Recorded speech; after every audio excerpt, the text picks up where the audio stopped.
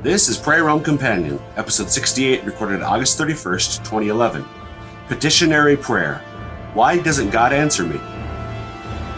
Welcome to This Week in Prayer Realm Companion. I am your host, Dr. Chris Bergwald, and with me as always, Father Andrew Dickinson. And Father, you are in the thick of things with students having arrived and classes underway, right? Tripping all over them. Tripping all over them. We're tripping at the Newman Center. Whoa, dude. So there we go. Not quite that way. Not quite that way. Not this decade, at least. So Father and I decided we would talk a little bit about prayer, and it's sort of prompted by some conversations that Father's having. Father, do you want to talk in general terms, at least, about the origins of this topic for today? Well, in many ways, it's a topic very near and dear to any college campus on a couple of levels. We're talking about, does prayer bring about God's intervention? Does prayer change God's mind? And, of course, that topic is very near to anyone on a college campus, especially students, as they, worry about grades and things like that. And, well, I mean, if I stay out all night, hanging out with my friends, and pray that God will make my professor extend my, the deadline on the paper. And so, of course, it naturally comes in that regard, yes? Yep. Very natural way for this topic to come into play.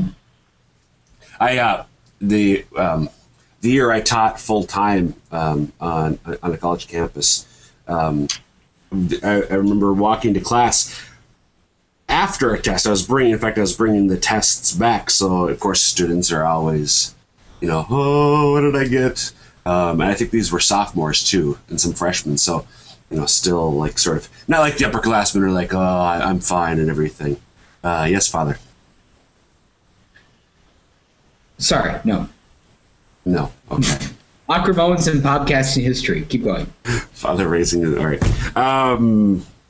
And I told them, well, you can still pray now, because grace works retroactively, but we can get into that later. So that's just my prayer from the other side of the desk, so to speak. Prayer and college students concerned about grade anxiety. So anyway. Yes, and then also talking with some people on campus, and of course they're looking at this from more of the philosophical perspective. Does prayer really change God's mind? Does that mean God's mind is changeable, that God is changeable? That God is maybe not as solid or eternal as we might think him to be if my temporal and earthly prayers can move his mind. Right. And so I think that's a big question. But then on the flip side, it would be if God is not immovable, if I cannot change his mind, then what's the point of praying? Because if he would do things even if I didn't pray, what's the point of praying? Right. So I think sometimes one answer that I hear, so that's sort of classic dilemma when it comes to prayers of petition or prayers of intercession. They just pray in terms of talking with God and so on. But I mean, what is the point of petitionary prayer? Let's just focus on conversational prayer. But in fact, petitionary prayer is one of the highly recommended forms of prayer. And in fact, St. Thomas Aquinas, I think, says that it's among, if not the highest form of prayer, because implicit within petitionary prayer is praise and adoration. And even in a sense, thanksgiving, because the fact that I'm asking God to do something implies that I think he, in fact, can do something. And so it's an implicit praise for his power and his love and his mercy. And it creates that natural orientation between myself and God, that I am creature, he is creator. Absolutely. I think, a good starting point, I think maybe existentially, for this topic is when prayers go unanswered. Right. I think that's kind of the existential experience. Well, I prayed so hard that this would happen. I prayed so hard that my dad would be healed of cancer. I prayed so hard that we'd have a snow day. I prayed so hard, whatever it might be. It doesn't come true. Right. So does my prayer really do anything, Dr. Burwell? Right. Yes. Oh, good. Yeah. I agree. That's when I was just talking to a friend recently who was relating a past experience in life of losing a loved one who got sick, and they, as you said, they prayed, or the examples you gave, they prayed for the healing, and it didn't happen. So maybe my prayer was heard, but it wasn't answered, seemingly so. I think the first thing to point out is that our prayers are always heard. I know it sounds sort of trite, and we can get into why the truth of it, but our prayers are always answered one way or another. And sometimes people in the midst of sort of that existential crisis don't want to hear that. Well, it's answered. Well, I want it answered in this way. But that's not how God works. Our prayers are answered. We have confidence and trust in that. And oftentimes later, maybe years later, maybe even not this side of eternity, but at some point we can look back and see how God not only heard our prayer, but he did in fact answer it, even if it wasn't in the way that we wanted. And I think, speaking as a father here, we can, that makes sense. Sometimes, my kids ask for things, and it might be good things. It's not, can I have some candy? I mean, they might ask for good things, but for some particular reason that maybe they don't. Candy isn't good? Well, not always. Ontologically, yes. Now we're okay. So sometimes, but they might ask for things that are good, but for reasons they don't understand necessarily. I don't grant their desire, at least at that particular time. And I think this is maybe the key here to this. I don't give them what they want because there is perhaps some other greater good which they can receive instead. And I think that's the key. Your thoughts? Right. And I think the Catechism actually, when it talks about frustrations or difficulties in prayer, brings up that reality that sometimes God is wanting to perfect you in perseverance, or also maybe to teach you humility. That is, which of course is one of the greatest gifts he can give us, but to teach us humility through the action of a frustrated prayer. Also, when we're petitioning for someone else, not just for our own needs, but interceding for someone else, for the conversion of a friend, for the healing, for the health, God might want to perfect your love for them and your love for him by giving you that opportunity to pray intensely and continually. Right. And I think the first couple things, perseverance and humility, are, I think those are key in particular. I mean, humility in prayer, you refer to God as the creator, I am the creature. And so that certainly sometimes that is a greater good which he wants to give us, hopefully awaken us to what we are and what he is. And to grow in humility and that perseverance. Of course, many times Jesus gives the example, persistence, and the woman who knocked at the judge's door. I mean, all those different ways, images that he used to teach persistence in prayer. Why, Father? Why does he want us to persist, though? I mean, what's the value? What is the good that is attained by having to persist in prayer? Well, it's the virtue of fortitude to endure in that way. And also the strengthening of our faith and our hope in him, and also the perfection of our love as well, that all those virtues are strengthened, remembering that this goes to the full Catholic perception of what a human person is. That there is something substantial to you, something real to you, a substance to your soul and your spirit that can and is formed and needs to be built up. As opposed to just, if I say I value prayer, well, that's great, but do I have the habit of prayer, the regularity of prayer, consistency of prayer, continual prayer? And I need to grow in that.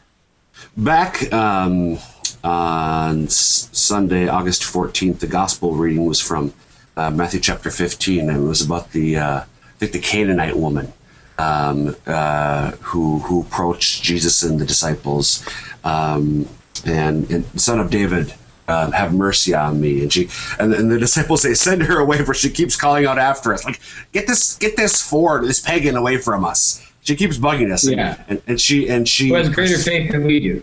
Yeah. And yeah, she persists, Lord, help me. And the whole, that's where Jesus, why I didn't, what is it? I didn't come to, he came to the children of Israel. The whole throwing dogs, feeding the dogs or whatever, but even the dogs eat the scraps, and then he rewards. I was sent only to the lost sheep of the house of Israel. And then, what is it? What's a whole dog's reference? Oh, woman, great is your faith. Oh, sorry, right? Great is your faith. Right, what you're looking at. Well, just before that, actually, when he calls her a dog.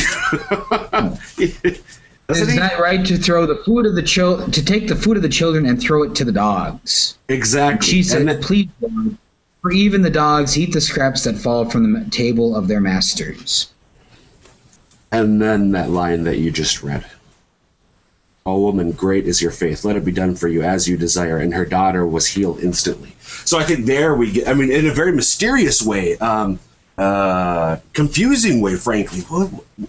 Where's the loving Jesus that we at least imagine existed? Just the way he interacts with her, but then he rewards her persistence and grants her desire instantaneously. So I think when I was thinking of faith, that your point about what's attained in perseverance and prayer, at least for me personally, what I'm particularly cognizant of. In that regard is growing in faith, that by persisting in prayer, while one might think that it actually lessens our faith, well, God's not answering my prayer, by actually persisting in it and persevering, we do in fact grow in prayer. It's not, or grow in faith, rather than having our faith lessened as a result. So right, and that real substantial change in you as well. That God just doesn't desire a temporal good for you that you might be praying for. Please, Lord, let there be a ham and pineapple pizza on the buffet. But he also desires for you to have that real eternal spiritual good of those virtues and those habits. Absolutely. I was in high school, and there was a high school classmate of mine. We were friends, but I liked her. I was attracted to her. And I remember, crying out, asking God, for us to get to her to be my girlfriend or whatever it was. And that prayer was not answered in that way. But years later, I met my now wife, and we have 4 and soon 5 beautiful children together. So, that's just one of those high school prayers in particular. You talk about college campus. I think high schoolers' prayers of petition need some purification, but they're still sincere in often cases, usually. But in just another instance, a very practical way, superficial maybe, but real, how God answers prayers in greater ways than we expect or realize. Exactly. Any particular direction that you want to go from there? There's something I want to come back to, but maybe you have something else that you wanted to point you wanted to make. Why don't you go where you want to come back to? Okay, so the nature. What does petitionary prayer say about the nature of God? I do think that's that's not so much the existential. That's more of the metaphysical or the theological, like sitting back with our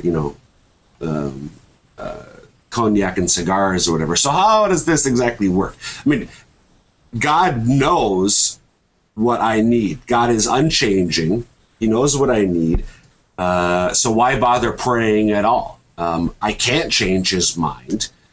He knows I'm going to ask him. So what's the point in me asking him if all of those things are real? So in that sense, what's the point of petitionary prayer? And I think it's sort of maybe repeating some of the things that we've already spoken to. God wants us to ask for things because he is our loving Father.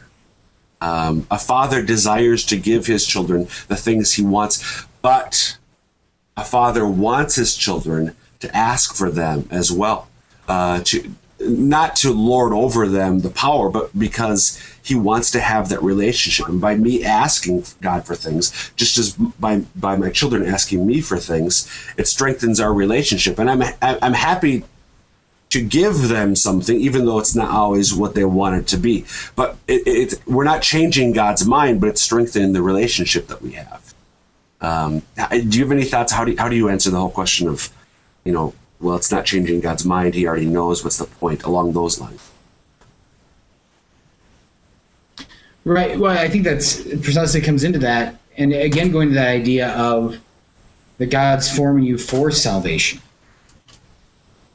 in this sense, that he's forming you for a specific purpose, specific goal, that he wants to create within you a certain reality, if you will. It's not just a matter of doing this or that, or God.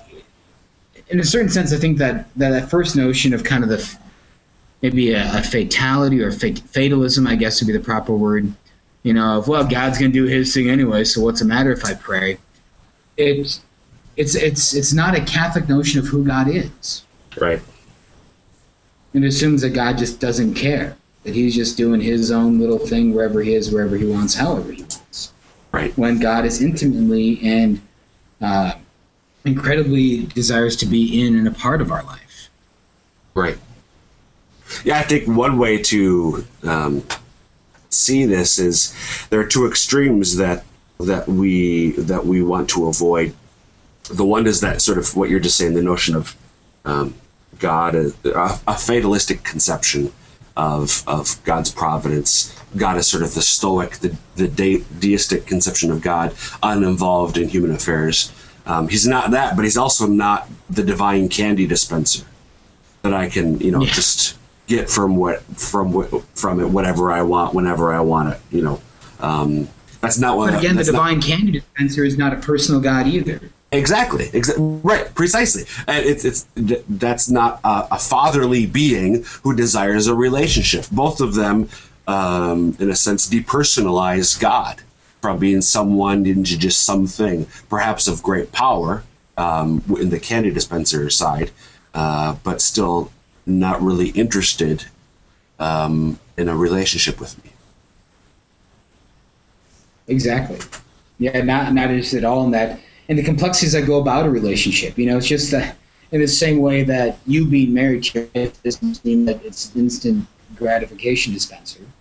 Right. Right. But there's a whole relationship that must go as a part of it. Yep. And so I think again, prayer, it's helpful to the context of prayer being growth in a relationship, growing in knowledge and love of God, the Father, Son, and Holy Spirit. In all forms of prayer, including petitionary prayer, can help us to better understand maybe why God doesn't always answer prayers in the way that we expect him to. Yeah? Exactly. So that's just, sort of the whole, God, what God isn't, and therefore what petitionary prayer isn't, is something I want to point out. Anything else that you want to point out about the whole reality of petitionary prayer? That particular issue? No. No. Okay. All right. But I got other things, but I don't know where right ahead. Go next. No, go right ahead. You go right ahead. Well, I think then, so how is it then that our prayers fit into God's plan? Does if he has this plan, aren't our prayers just mucking it all up? Aren't our prayers just a wrench in the gears, a fly in the ointment? Are our prayers just messing all these things up in that way? Right. And? So I think, well, again, I think that's not a Catholic view of God. Again, that, what is God's providence? What does God's providence consider? What does God's providence entail? His plan, his omnipotence, his omniscience. Is it removed then even from knowing and planning for my choice to pray for this or that or another thing? But if he's the one who's going to act to, shrink the tumor, If he's the one who's going to act to inspire the cook to put ham and pineapple pizza on the buffet, if he's the one who's going to act in that way, why isn't it within his action, his choices, for me to do those things? For me to pray for those things. Right. If God is the cause, to put it maybe technically, if God is the cause of the change in the world, why can't he not be the cause of the cause within the world of that change? Right. Working through us or others. This to me really gets into the whole, and we've touched on it a little bit already. You know, God's providence and omniscience. He knows from all eternity what I'm going to ask for, and therefore His plan has already taken that into account. But that doesn't, again, there's no fatalism there, because we're still free, and He still desires that in our freedom and in our love for Him that we ask for those things, even though He has from all eternity known that we are going to in fact ask for them. Exactly. In fact, He's again desiring that action within us of the asking. Precisely. Yeah, He does. He knows better than I do. You know, and that's, you know, I think just recently, in the last day or two, I think my prayer sometimes, you know, asking for graces or growth in virtue, and sometimes what I can do is I can start, you know, multiplying words and just sort of ramble on in an unthinking way. And I said, okay, Lord, yeah, like a pagan. Lord, you know what I need. I ask you for the graces, the growth and the virtues that I particularly need. You know, other times maybe I'll ask for specific things, the theological virtues, the moral virtues, and so on. But part of my prayer, petitionary prayer in that regard, is always asking Him for the graces for which I am most in need, because I think I know, but He knows me better than I know myself. So just trusting in His fatherly care and mercy and asking for what I need most, even though I might not know what that particular thing is. Exactly. Yeah. And I think the beautiful thing, too, is that the more we grow in the Christian life, in that spiritual awareness of our needs, the needs of the world, is that we become more in line with His salvific will for ourselves and for the world, and so our prayer in that sense becomes more accurate. Right. Yeah. So over time, hopefully, I hope that I'll grow in my understanding of what it is that I need to be praying for, because I'm growing in self-awareness precisely because of the relationship I have with Him in prayer. The more I converse with Him, the more He tells me about myself, and therefore the more effective or more accurate my prayer for my personal needs can be. Exactly. Right. It was beautiful. I was reading up from St. Thomas Aquinas a bit, an article on this, and St. Thomas Aquinas, the angelic doctor, quotes St. Gregory very beautifully, saying that for we pray not that we may change the divine decree, but that we may impetrate that which God has decreed to be fulfilled by our prayers. In other words, this is a quote from St. Gregory, that by asking, men may deserve to receive what Almighty God from all eternity has decreed to give. Right, that in asking we may deserve to receive what God has already decreed for us to receive. How to me, that was just a beautiful way to phrase that reality of what God wants to do internally within each and every soul on this earth. So we've sort of touched on this already, but again, so Pope Gregory is saying that the act of asking, the fact that we ask, has an impact on us that makes us deserving of what it is that God has always planned to give us. Is that what that means? Yes, I think so. That's why I agree. Okay. Yeah. And again, that goes back to the whole humility point, which you raised early on, that asking for something, as opposed to demanding it, indicates a posture of humility. Which is appropriate considering, again, He's the creator and I'm not. right? Very much so. Okay. I don't think I have any other points that I think. Well, I think one thing maybe to conclude with, though, is, for people that ask this question, it's a good and sincere question. Does my prayer change God? And if not, then does my prayer even have a point? Because they're thinking seriously about faith. They're thinking seriously about prayer. Right. They're thinking seriously about wanting to protect or understand what it means for God to be divine, for God to be holy, for God to be, I want to say immovable in that sense, but for him to be whole and complete in this regard. Right. And I think it comes back to just calling for,